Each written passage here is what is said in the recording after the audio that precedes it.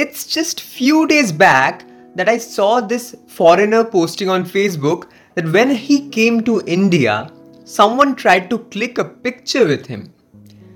Probably he's some YouTuber. So he asked the Indian man if he knows him. To this, he replied, "No, I don't know who you are. Just because you are a white man, I want this picture."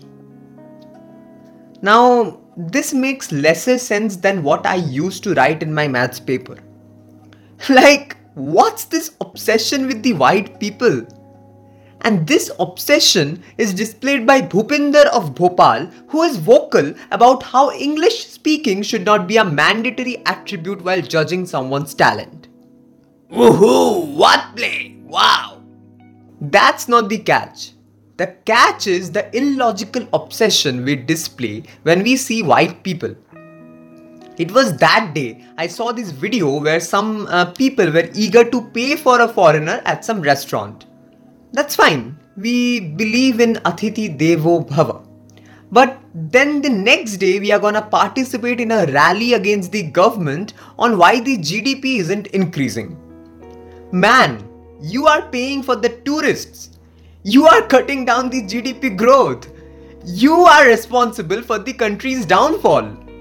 And Atithi Devo Bhava would have its perfect implementation if you ensure that these foreigners don't get tricked anywhere or they don't get unnecessarily harassed. You don't need to pay for them. The problem is we treat them as celebrities. I don't know why. They are made to feel like gods and goddesses. Do you think foreigners care when you visit their country? LOL. Have you been to any foreign country though? LOL. Oh, I didn't know that you need to be somewhere to form an opinion about it. Then we can't speak anything about the history. It's evident. And there's no issue with that too. Every foreigner is a normal person.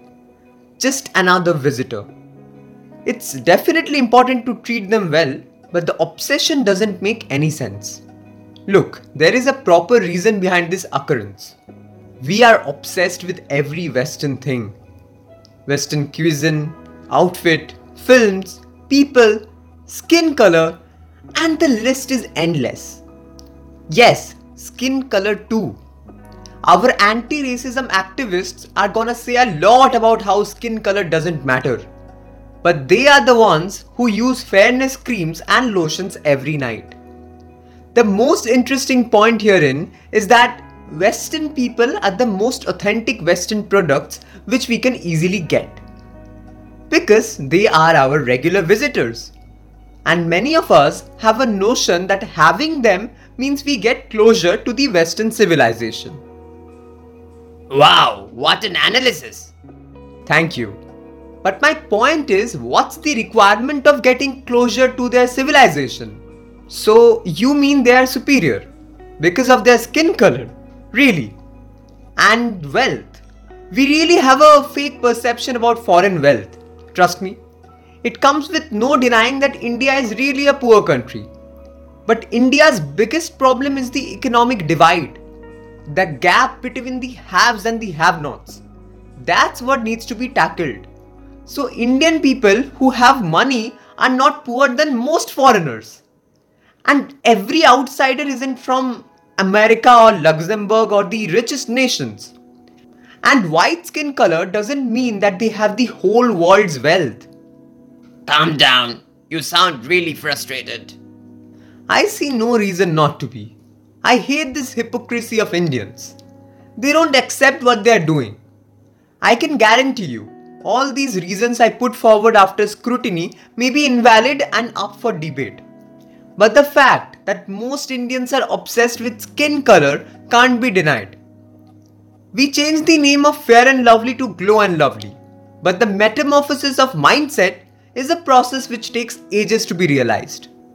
Why? Why can't we accept ourselves even now? Why do we prefer Brown Munde only in our playlist, but in reality our heart beats for Gore Chitte? I see you are getting more creative these days. That's a good way to cover the frustration.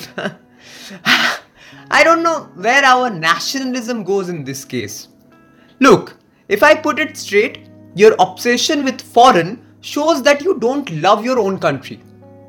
Or to be more precise, you think that you are inferior. And the latter is the original reason. And this is the best and most evident example of colonial hangover. The British, the white, made us believe that they are superior ages ago. They humiliated us, disrespected us for no reason. They may not continue their legacy anymore, but we certainly do. We still make them feel like they are the kings of the world, and we are mere puppets of their hand. Oh, you want to visit our country? We are really fortunate that you stepped in here. Please step on me if possible. Oh, you love Indian food? Take it for free. Take for your family too. No need to pay. This show just goes on. How do you behave when you see foreigners? There's no particular way to behave. Yes, feel free to help them, but helping isn't a person-specific thing. You should try to help anyone and everyone, irrespective of all other attributes. Their skin color doesn't land them on some additional advantage. Try to understand this.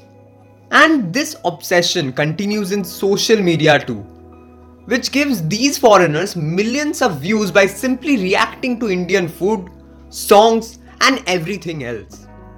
They know that at least 1% of India's vast population will tune in to their idiotic videos and lend them views, alongside putting up appreciating comments. It's a complete mess, trust me.